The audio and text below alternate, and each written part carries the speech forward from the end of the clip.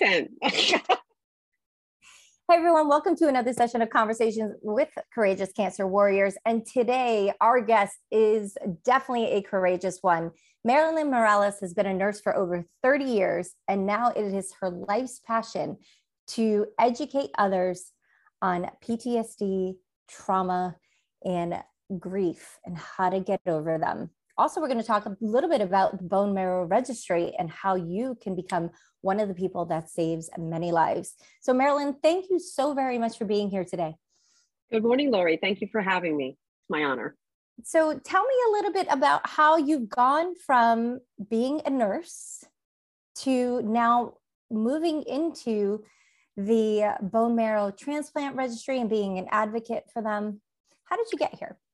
So let me backtrack a little bit to January of 2022. I was having a conversation with my daughter, who now works for Be The Match. And she was sharing with me that as she is helping her patients try to find matches, that it is still very difficult for a certain population to find their matches. And that particular population are Hispanics, Blacks, and mixed ethnicity individuals. To my story and her story as well, I had a little girl in 2007 who was diagnosed with a rare leukemia. The name of that is JMML. And she was 7 months old at the time. So when she was diagnosed with that, we were told, once we found out that nobody in the family were matches for her, right? And the best chance to find a match for a bone marrow transplant, which is what she needed, was going to be somebody within the family. Her siblings, because they had the same mother and father. They were not matches for her. My husband and I were half matches. And unfortunately, that wasn't good enough for what needed to be done for her. Next step was we were told, because we're Hispanic, that we were going to have a tough time finding that match. This is now back in 2007. We were going to have trouble. They encouraged us to start having drives, get the attention out there so that we could potentially find a match out there in the National Registry. So imagine being a mom and not being able to help your own child. So at the time, because I'm a nurse, I had gathered all the labs for my family and kept that in my own records. Back then, with Be The Match, you were able to go onto the computer and look and see if you had matches out there. Unfortunately, that's no longer available now, but back then you could do that. So I took the opportunity to put in, the test results that I needed in order to find the match. It's something called HLA typing, which is a protein on cells. So I was able to put in her information, saw that she had some matches out there. I said, you know what? Let me look at mine. I put my information, my other children, and my husband, just to find out that I had no matches out there. My other two children had no matches. Only my husband and my daughter, Isabella, had matches. So that right there, my heart stopped. I called my husband over and I said, look at this. I said, Isabella was the only one that even stood a chance of finding a match. Had it been me, had it been my other two, we had nobody out there for us. Yeah, and so that kind of puts you in a position where you feel helpless, I would think. 100% helpless. I can't even describe that feeling of not being able to do anything, and then it's not just the fact that you have a match, it's that the person that matches you has to take that step and say yes, that they're willing to donate, which is another problem. That some people that are in the registry, when they're actually called to help someone, because they don't understand a lot of things, they go, oh no, I can't do that. They think it's going to hurt. They think, something's going to happen to them. What's the cost to them? How is it going to affect their job? Because it does mean some downtime, a little bit of downtime. So how is this going to affect me in my regular life? And they may not take that extra step. In my daughter's case, she had 4 matches. She had 4 matches out there that were good enough in order for us to move forward with her bone marrow transplant. Only 2 of those individuals immediately said yes.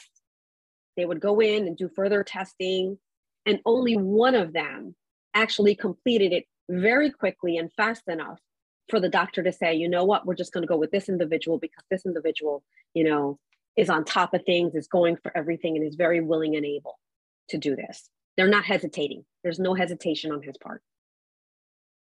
So. Yeah, that is, so I am also on the registry. I've been on the registry for about 10 years. And part of what happens too is that if you go through something, so example, I'm on chemotherapy, I'm no longer a match for somebody because I'm on certain medications. So one of the things that comes up for me is that two things. One is that we need to really be an advocate for having this registry updated and informing and educating the people that are on the registry that, like, just because you get on it doesn't mean that you're not going to have further testing. So for those of you listening, the HLA is, you could think of it as an autoimmune response, right? So you get your transplant and then your body needs to,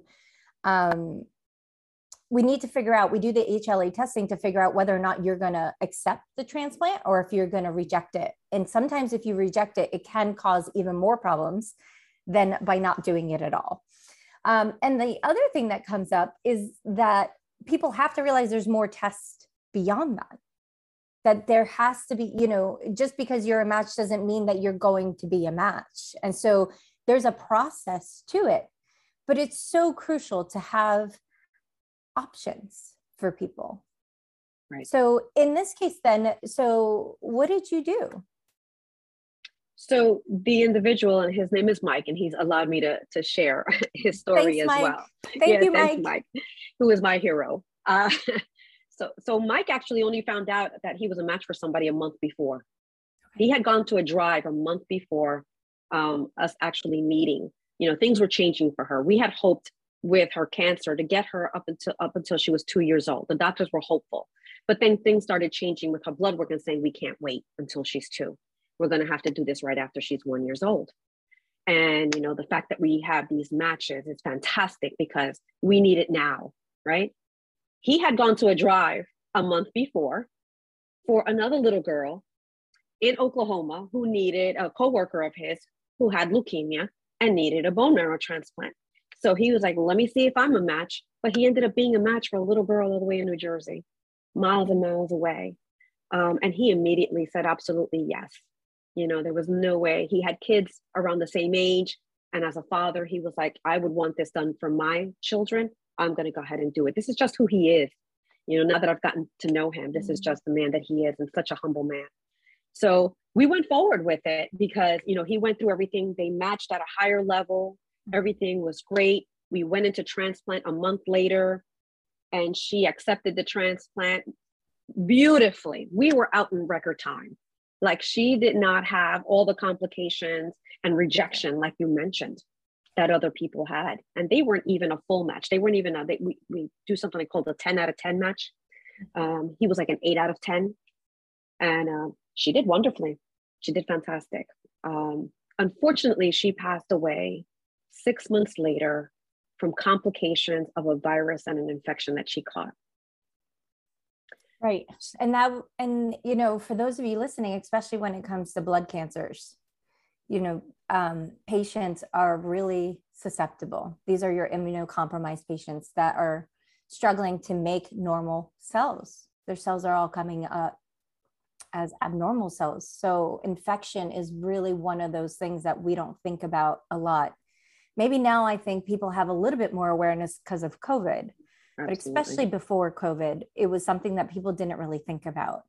So for those listening, you know, we know something about that. We know what it means to be immunocompromised. And some people in our lives may not understand why we're the ones washing our hands, wearing gloves, wearing masks, really isolating ourselves, not going to the big parties, doing, you know, all we can to keep ourselves protected. So she got this infection and she didn't make it. Right. So and that was, again, because she was immunocompromised. So in a child, so the infection that she caused was a respiratory virus, like a roseola, right? Yeah. Which in a normal child would mean just antibiotics, a little bit of monitoring, you recover at home. But with someone like her who was on high dose steroids and things like that, to help with the drugs that she was on for her cancer, it just wreaked havoc on her body. So yeah, it was unexpected for me because she was doing so well that I'm like, we beat this, we got this, we're moving forward. Everything is fantastic. So to be hit with losing her suddenly like that was devastating, was devastating. So, again, after losing her is where my journey into grief began. And the realization that the symptoms I was suffering from after losing her and having fought this battle, right, was the same symptoms. And this is what I didn't mention was I was a public health nurse in New York City when the World Trade Center was hit in 9/11. And I was right there on the ground watching and experiencing this whole thing. Suffered from PTSD after that event to the point where I became physically ill, right? And that was a struggle. And had to find ways to get myself better for myself and for my family, because I saw how the mental aspect affected me so severely physically, where you become physically ill. Yeah. So one of the things I had to do was move out of New York, unfortunately, which was my home, and I had a lot of guilt associated with leaving my home because I wanted to fight with everybody else what we were going through that time. But I knew that, I had to get to a place where I felt safe, right? Yeah. Because the constant pictures that go through your mind, constantly going back to work in the same location, it was just not healthy for me. So I suffered from all these symptoms, had started to turn the corner, right? Because it was 7 years after that event that I had my daughter. So I was in a much better place, so much healthier. And then after losing her, I was right back to square one. Yeah. And we can relate to that, right? As cancer warriors, we go through it once, we think we've fought it, we think we're good. And then something comes up, a test result comes up that's not as like we want it to, or maybe we have a reoccurrence. And, you're correct in the fact that you're brought back to the trauma of what you had before and what you've endured before. So we like to talk about, how do you keep a positive mindset through all of this? So what were some things that you potentially could share with our listeners that would support them with what they're going through? So mindset is the big thing. It's perspective. It's the way that you look at a situation. I learned to live in today, to deal with the information that I have today, because one of my issues was I was always thinking in the future. I'm always over there. So I'm never here, right? So whatever's happening today, the pleasures that I had today, I was not experiencing that. I was not experiencing joy. And you have to be positive in the day that you got, the wins that you got, the people that you meet today, and enjoy that. Truly enjoy it. So number one for me was perspective, is looking at the situation. And instead of having that negative mindset of, this is awful, I can't get through this, it's no, I can get through this. We will get through this. It was actually one of the things that got her and I through transplant. Anybody that's, unfortunately been through a transplant knows that you're isolated in a room. You're not allowed to see anybody. You're not allowed to go in and out for weeks, for months. Could be months. Yeah. We got out in a month and a half, but there were many children there that were there for 3 months or more. Yeah. Right. And we got out quickly, thank God, thanks to Mike Sells. Yeah. But every day we got up, she and I always say that she had cancer, but we had cancer. We went through this together because I had to make the decisions for her. Every conversation was happening with me, not her, right? But, so we went through this together. And every day we got up and we got ready for our day. She got dressed. She wasn't in pajamas every day. She was dressed in her clothing. We were turning on whatever show she wanted to watch that day. Most of the times it was music. Music therapy is fantastic. And she would have a dance party in our room every single day. The nurses would come in and we're like, oh God, it's dance party in the Morales room. Oh, I love that. I love that. And you're spot on, because one of the things we talk about here is we celebrate the small wins, right? Some days getting out of bed is a huge win. And one of the things that I always like to say is we have to honor ourselves. And one of the ways that I do that is, like you said, get out of bed, get out of your pajamas, especially now, get out of your sweatpants and dress yourself so that way you feel amazing and you could shower yourself with love around that. So I love that you took that on with her. What's another thing that you found yourself doing? So you're having these incredible dance parties. She's dressed to the nines. You know, you're elevating that mood through music. What was one of the other things in hindsight now you're like, you know, I'm really, really happy. I'm really grateful that we were able to do blank. Just spend time with one another. Yeah, you know, every be present at every moment. So I wasn't thinking, again, my problem is thinking forward. I'm always in the future. And I wasn't doing that then. I was today, this is our interaction. The hospital had guitar players that would come and play at her door, you know. So all these things that she absolutely loved, we did that. And I was completely there with her. I wasn't on my phone. I wasn't doing something else. You know, and I have all these beautiful memories of all this joy that we had during a time where, you know, when you look at adults going through a similar situation, there's so much into their head and in the future that this experience is for them a god awful experience, like COVID, right? When you have COVID and you have to lock yourself up, you know, away from your family, same thing. And your mindset, you know, the mind is so powerful, you know. Yeah. Illness begins in the mind, right? Before it becomes a physical manifestation, it began in your mind somewhere. But guess what else? Healing. Healing begins in the mind. Yeah. And once you switch it over and say, you know what? Nope, I'm going to be better. Today's going to be a better day. And I'm just going to experience today because I don't know what tomorrow's going to bring. And what's behind me is behind me. There's nothing I can do to change that. All I can change is how much fun I'm going to have today. I love that. I love that. So through this journey, you've gone through so much. You wrote a book. You want to tell us a little bit about that? So going back to what I said in January with my daughter, my oldest daughter, who now works for the people that were helping us back then. She was only 9 years old when this happened. And after losing her sister, made it her mission. Now, this is a little 10-year-old girl, right? Who said, I want to be the people that helped us. That's who I want. There was a child life specialist in the hospital who always came by to pick her up, right? And take her off and help her with her emotions. She originally wanted to be that person, right? But going to college and everything else and getting an opportunity to work with Be the Match on a volunteer basis, they saw her passion for the same thing and said, we want you on our team.